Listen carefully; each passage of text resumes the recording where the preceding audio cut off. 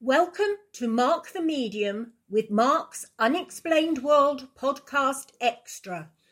This episode is about the Sodder children.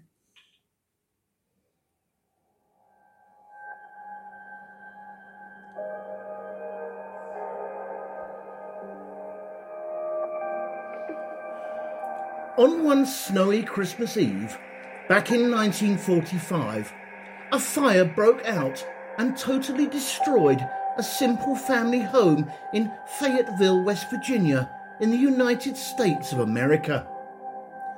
At the time, the property was occupied by George Sodder, his wife Jenny, and 9 of their 10 children. During the fire, George, Jenny, and 4 of the 9 children managed to escape with their lives.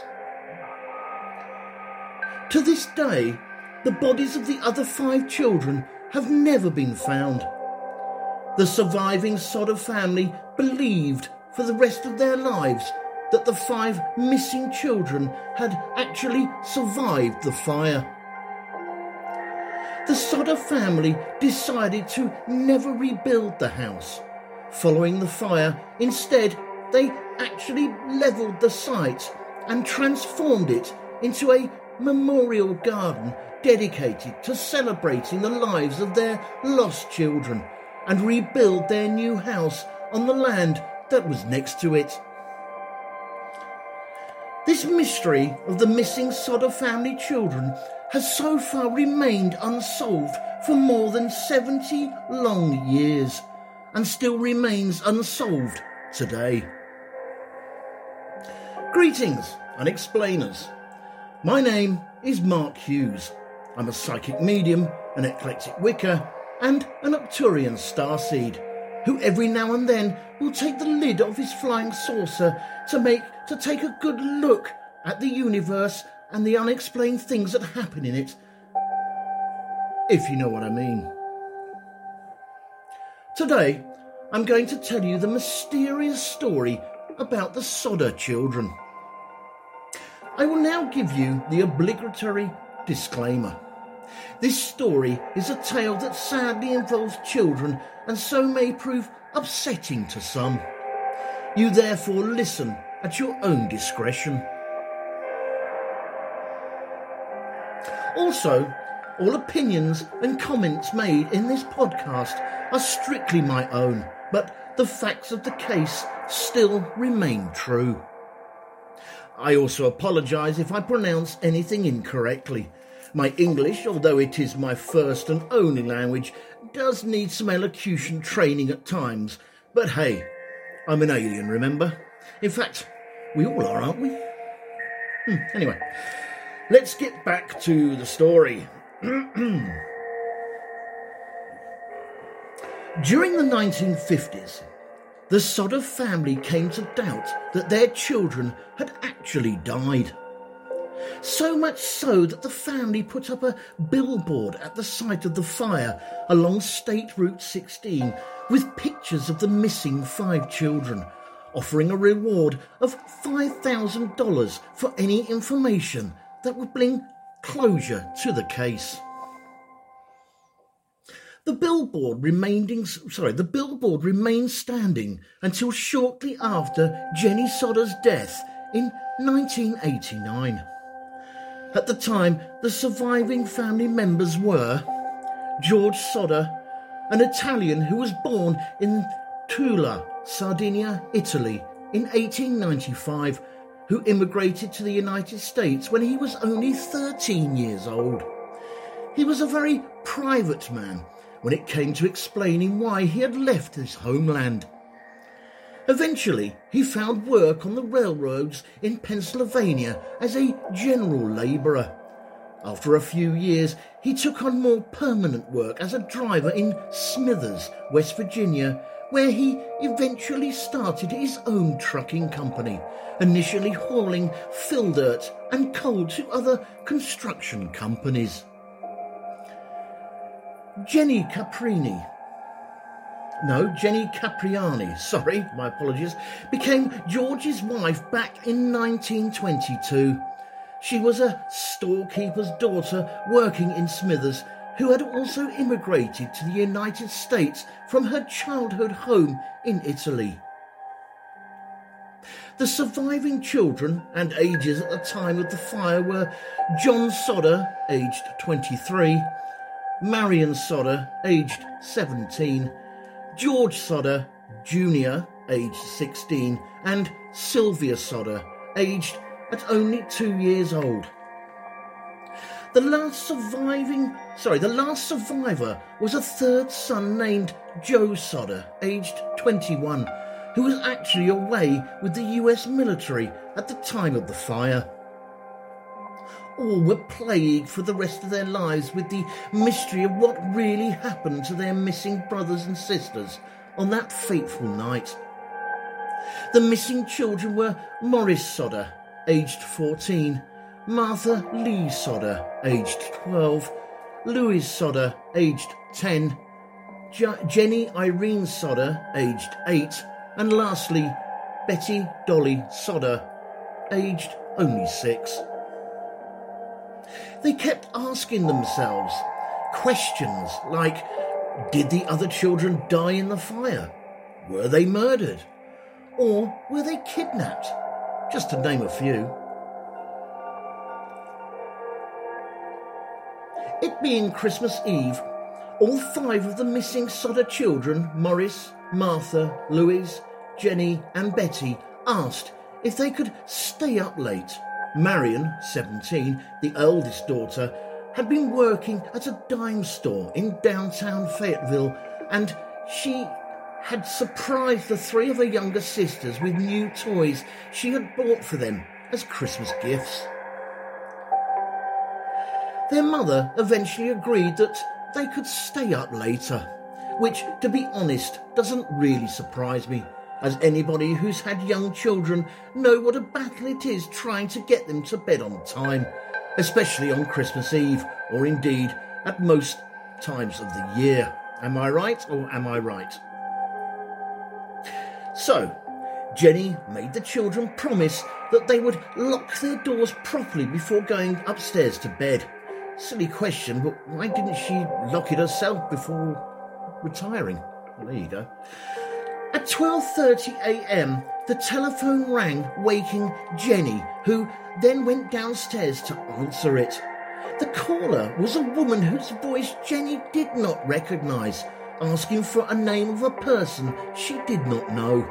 And with all the added sound of laughter and clinking of glasses in the background, was this a genuine mistake or a prank call? Jenny explained to the caller that she had a wrong number, hung up and went back to bed. Jenny later recalled the woman having a weird laugh.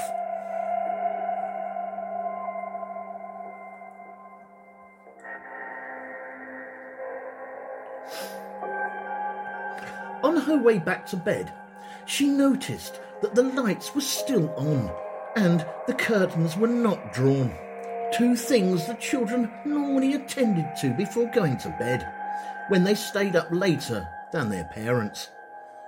Marion, who had fallen asleep on the living room couch, so Jenny assumed that the other children who had stayed up later with her had gone back to bed upstairs in the attic where they slept. She closed the curtains and turned out the light, but then as Jenny made her way back up to bed, she noticed that the door was still unlocked and simply assumed that the children had just forgotten to lock it before they went to bed.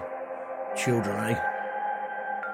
So she locked the door herself and went upstairs to bed. Half an hour later, at 1am, Jenny was again awakened, this time by the sound of an object hitting the house roof with a loud bang, followed by a rolling noise. And no, it wasn't Santa Claus, before you all ask.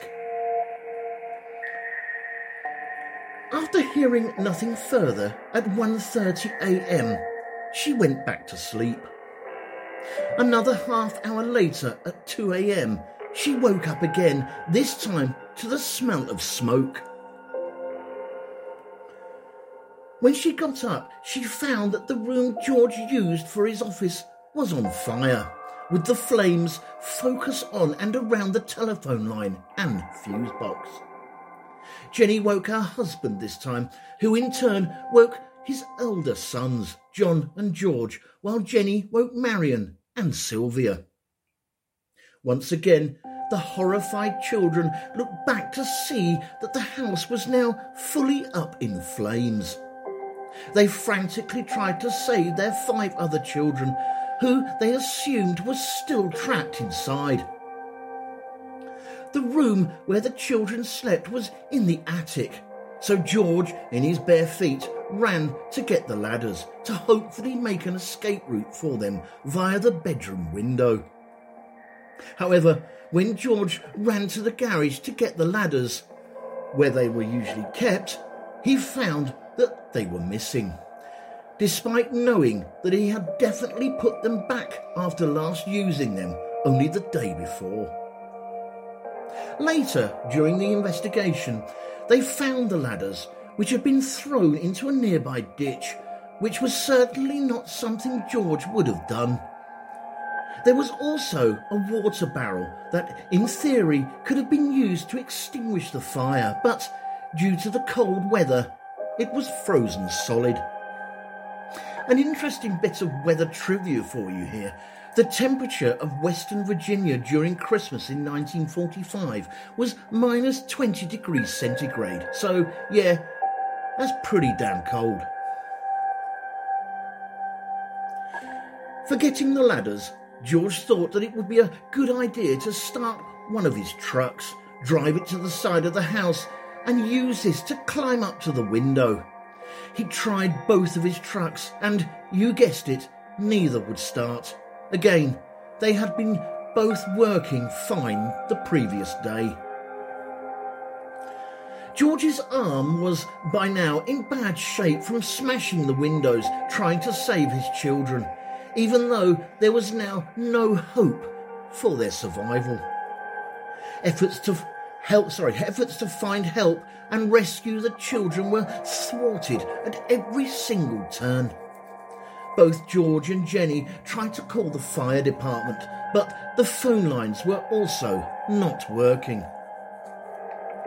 Marion Sodder, the 17-year-old, then ran to a neighbour's house to call the Fayetteville Fire Department, and a driver on a nearby road, who had also seen the flames, called the fire department from a nearby tavern, but they too were both unsuccessful, either because they could not reach the operator or because the phones turned out to be broken as well. Remember, people, this was way back before the days of mobile phones. I often wonder how on earth we survived back then. At last, one friendly neighbour decided to drive into town and find the fire chief directly, but although the fire department was only 2.5 miles away from the Sodder family home, the fire trucks did not arrive on the scene until 8 a.m, a full 7 hours after the fire had started. Yes, I'll repeat that, a full 7 hours after the fire had started. Frustrated and in complete distress, the 6 Sodder family members who had escaped the fire had no choice other than over the next 45 minutes to watch the house burn down and collapse to the ground, with the natural assumption that their brothers and sisters had perished in the blaze. Due to the fire department being low on manpower and because of the war, they relied on individuals calling each other. Chief F.J. Morris said the next day, and I quote, that the already slow response was further hampered by my inability to drive a fire truck, meaning that he had to wait until someone was available who could drive the fire truck. When they arrived at the scene, the firefighters, one being Jenny's brother, could do little but look through the ashes that were left in what was the Sodder's basement. The the Sodder family had expected to find whole skeletal remains of their 5 missing children, but by 10 a.m, Fire Chief Morris told them that they had not found any human bones, as might have been expected if the other children had been in the house as it burned. According to another report, they did find a few bone fragments and internal organs, but they chose not to tell the family. It has also been noted by our own modern fire professionals that the search was only cursory at best. Nevertheless, the fire chief believed that the 5 children unaccounted for had died in the fire, suggesting that the fire had, in fact, been hot enough to burn their bodies completely, as with cremation. Following the brief search amongst the rubble, and as it was now Christmas Day, the fire department then postponed any further investigation. As you could imagine, this was another heartbreaking moment for both George and Jenny, as they desperately searched the ruins themselves for any signs of the children's remains. A strange fact: when a maintenance worker arrived at the house after the fire, it was discovered that the phone lines had been deliberately cut rather than burned out, as they had originally assumed. And again, strangely enough, in the previous October, a couple of months before the fire, a life insurance salesman had threatened George that his house, and I quote, would go up in smoke and his children would be destroyed. George thought the salesman was just angry as he failed to make a sale. However, with the events that followed, it seemed that he'd turned out to be more than accurate. So, was there more to this case than anyone had first thought? After this first short break, in part 2, we will look at further details behind the possible causes of the fire.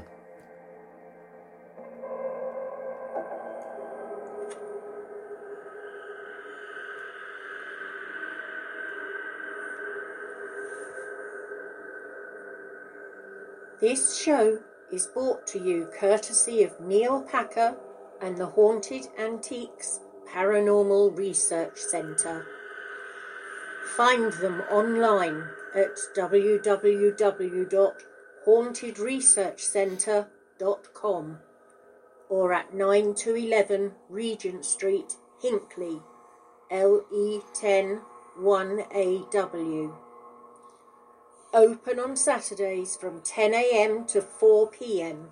for guided tours of the haunted rooms at just £3 per person. Booking is essential at all times, and over 16s only, please, unless accompanied by an adult. The haunted rooms are extremely haunted, and paranormal activity could and has taken place at any time. Some areas and particular objects or items can be quite scary and unnerving. Membership is available for £25 to qualify for selective offers. And why not download the app, available on both iOS and Android, for only $3.99, to keep up to date with what is coming up at the centre.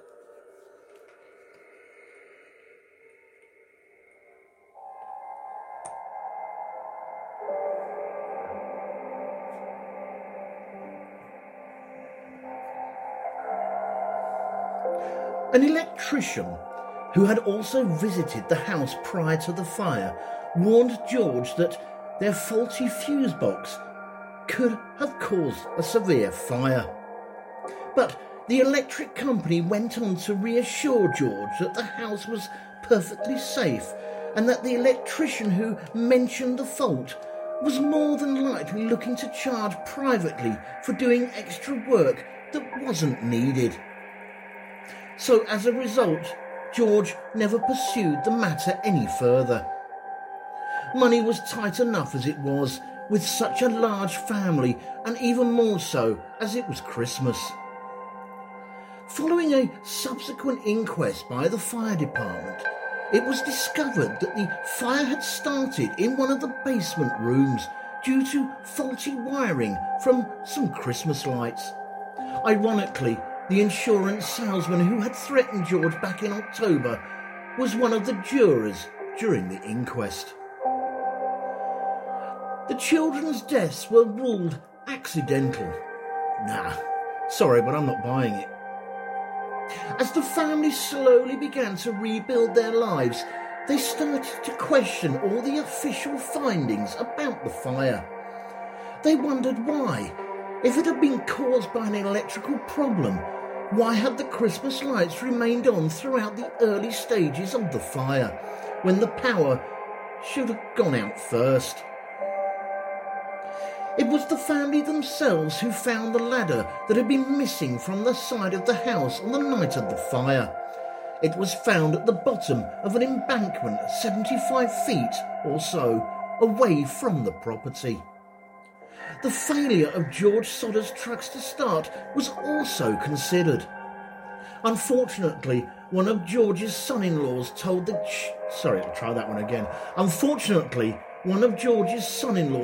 Charleston Gazette Mail in 2013 that he had come to believe that George and his sons might have, in their haste to start the trucks, flooded the engines.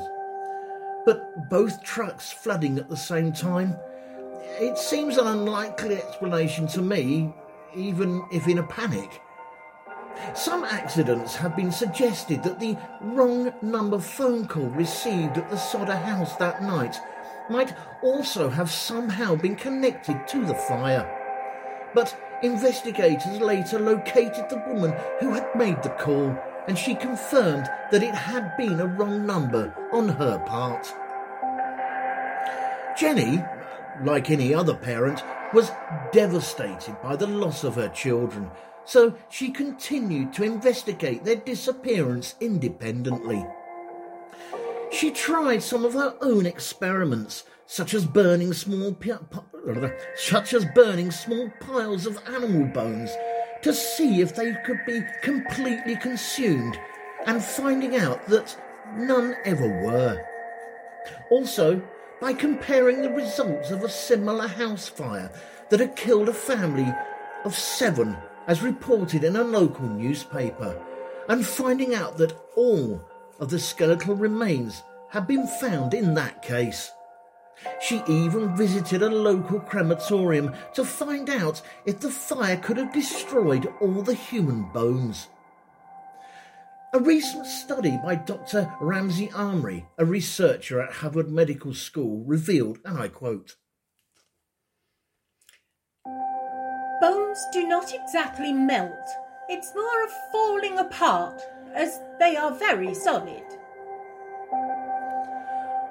For an entire skeleton to be destroyed in a fire, the temperature is required to burn at more than 850 degrees Fahrenheit, that's 454 degrees Celsius, consistently for at least 2 hours. The Sodder family home was on fire for only 45 minutes, as the wooden frame structure burned before them, fuelled by the wind speed that night, which meant the property did not stand a chance. Considering how long it took for the house to collapse, there should, in theory, still be the skeletal remains of the 5 children in and amongst the debris. Yet, these were never recovered from the site. This then led Jenny to believe that her children might actually have been kidnapped.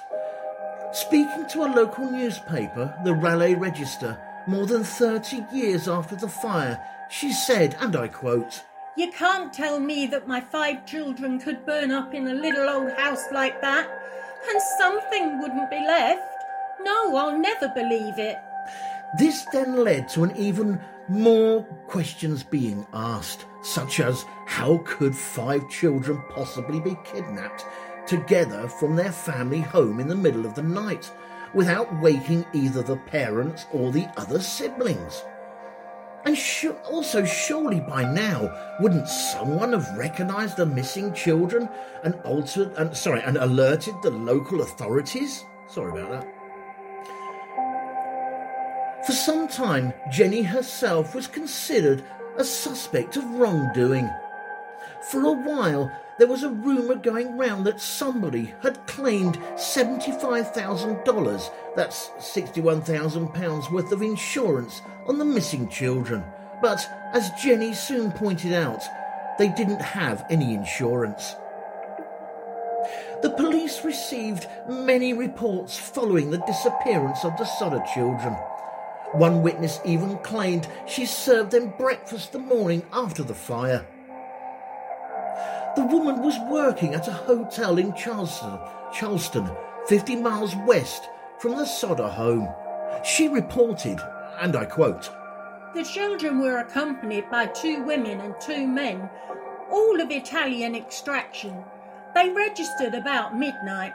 I tried to talk to the children in a friendly manner, but the men appeared hostile and refused to allow me to talk to the children. One of the men looked at me in a very hostile manner. He then turned round and began talking rapidly in Italian. Immediately, the whole party stopped talking to me. I sensed that I was being frozen out, and so I said nothing more. They left early the next morning." However, the police were unable to locate the group that the witness had described. On one occasion, George saw a magazine photo of a group of young ballet dancers in New York City. One looked like his missing daughter, Betty, so he drove all the way to the girls' school where his repeated demands to see the girl himself were refused, which is pretty understandable, really. I mean, would you like a stranger going into your children's school demanding to see them face to face? After this second short break, in part 3, we will look at more theories and where the Sodder family are today.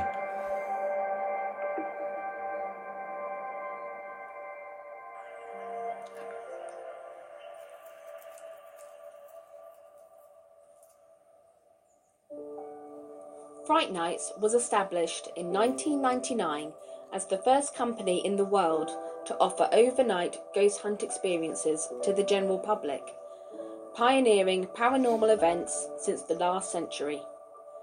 Fright Nights operate at hundreds of the UK's most haunted and exclusive venues. All events have their own team of experienced paranormal investigators, mediums and psychics.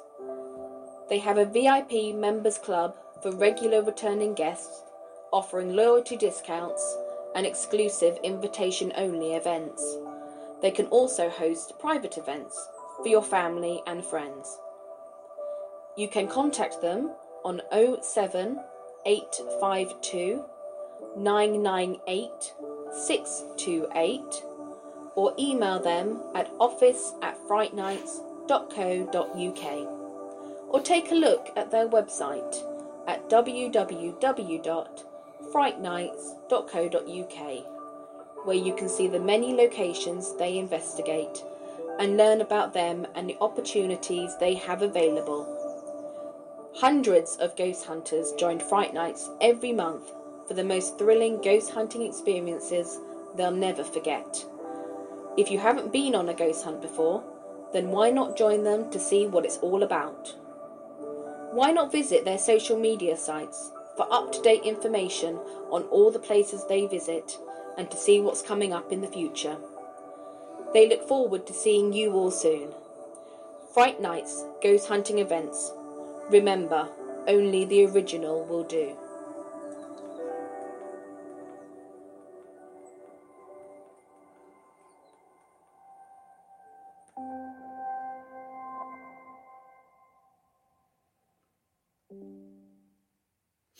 There are many online sleuths who believe that George's political beliefs and what motivated the fateful events that happened that night back in 1945. Although the Sodder family were well-respected, middle-class people, George had strong anti-Mussolini views and was against the fascist government in his Italian homeland. In Fayetteville, many of the other families were also Italian immigrants who disagreed strongly with George's views. Also, George was more than aware that the coal trucking business was under constant pressure from the Sicilian mafia, and a few weeks before the fire, the Sodder children had complained a few times, in fact, that a strange car was following them as they returned home from school. Many people strongly believed that the disappearance of the Sodder children was connected to the Sicilian mafia. Although it had come to the end of the official efforts to resolve the case, the Sodder family did not give up hope. They had flyers printed up with pictures of the children offering a $5,000 reward, which was soon doubled to $10,000 for any information that would have helped to settle the case for even just one of the children. In 1952, they put up a billboard at the site of where the house used to stand, and another one along the US Route 60 near Anstead with the same information. It would in time become a landmark for traffic through Fayetteville on US Route 19, known today as State Route 16. Confusing, I know. George followed up as many leads as he could in person, travelling to all the areas the tips were coming from. A woman from St. Louis, Missouri, claimed Martha was being held in a convent. A bar patron in Texas claimed to have overheard two other people making incriminating statements about a fire that happened on Christmas Eve in West Virginia some years before, but none of the tips proved to be of any significance. When George heard later that a relative of Jenny's living in Florida had children that looked very much like his, the relative had to prove to George that the children he had were his own and not George's, before George was satisfied. Then, in 1967, George went to the Houston area to investigate another tip. A woman there had written to the family saying that Louis had revealed his identity to her one night after having too much to drink. The woman believed that he and Morris were both living in somewhere in Texas. However, George and his son-in-law, Grover Paxton, were unable to speak with her. Police were able to help them find the two men she had indicated, but they denied being the missing sons. Paxton said years later that, and I quote, "Those doubts about that denial lingered in George's mind for the rest of his life, until he finally passed away." Louis Sodder was just 9 years old when he was last seen alive. Then, 22 years after his disappearance, his mother Jenny received a letter from Central City, Kentucky, with no return address. The letter also came with a picture that is believed to be of Louis. Interesting fact, if you type Louis Sodder possible picture into Google search on images, you can see the picture yourself. And in my opinion, when you compare it to the photo of him when he was 9 years old, there is a pretty good likeness, but I'll let you decide for yourselves. There was also a message on the back of the photo, which read, Louis Sodder, I love Brother Frankie. Little boys, a 90132 or 35. George and Jenny hired a private detective to investigate the photo and to try to locate the sender. Unfortunately, the detective only reached another dead end. George told the Charleston Gazette Mail it was, and I quote, like hitting a brick wall, we just couldn't go any further. Despite being able to confirm if the photo really was Lewis, the parents still had it framed and placed it in pride of place above the fireplace. So strong was their belief. The disappearance of the Sodder children has remained unsolved for decades. Yet, despite this becoming such a high-profile case, the FBI has never been involved. In 1947, George and Jenny made an appeal directly to J. Edgar Hoover, hoping that he would help them. They received the following personal letter from Hoover, which stated, and I quote, "Although I would like to be of service, the matter related appears to be of local character and does not come within the investigative jurisdiction of this bureau." Other FBI agents said that they were willing to help the family once they were granted permission from local authorities. But for some reason, both the Fayetteville police and the fire department refused to give the go-ahead.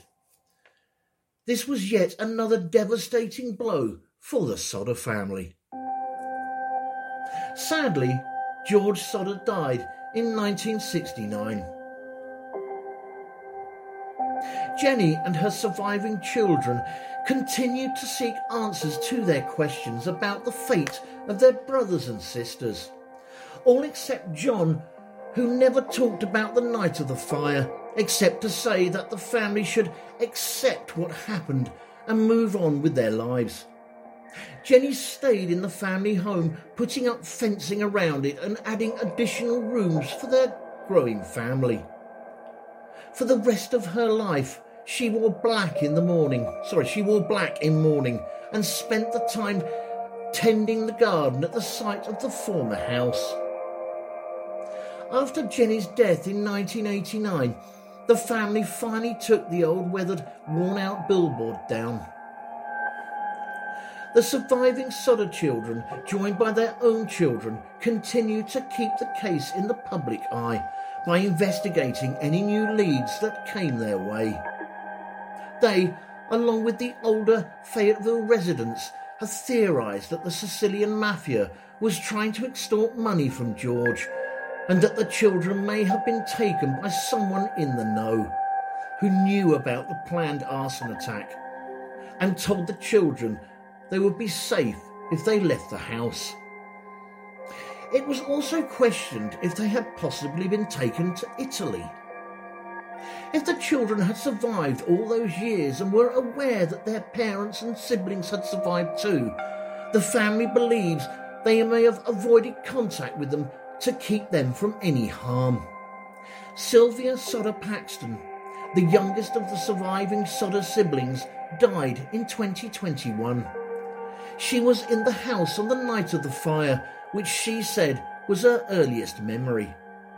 She also recalled that she was the last child to see the family home. Leave the family home, sorry.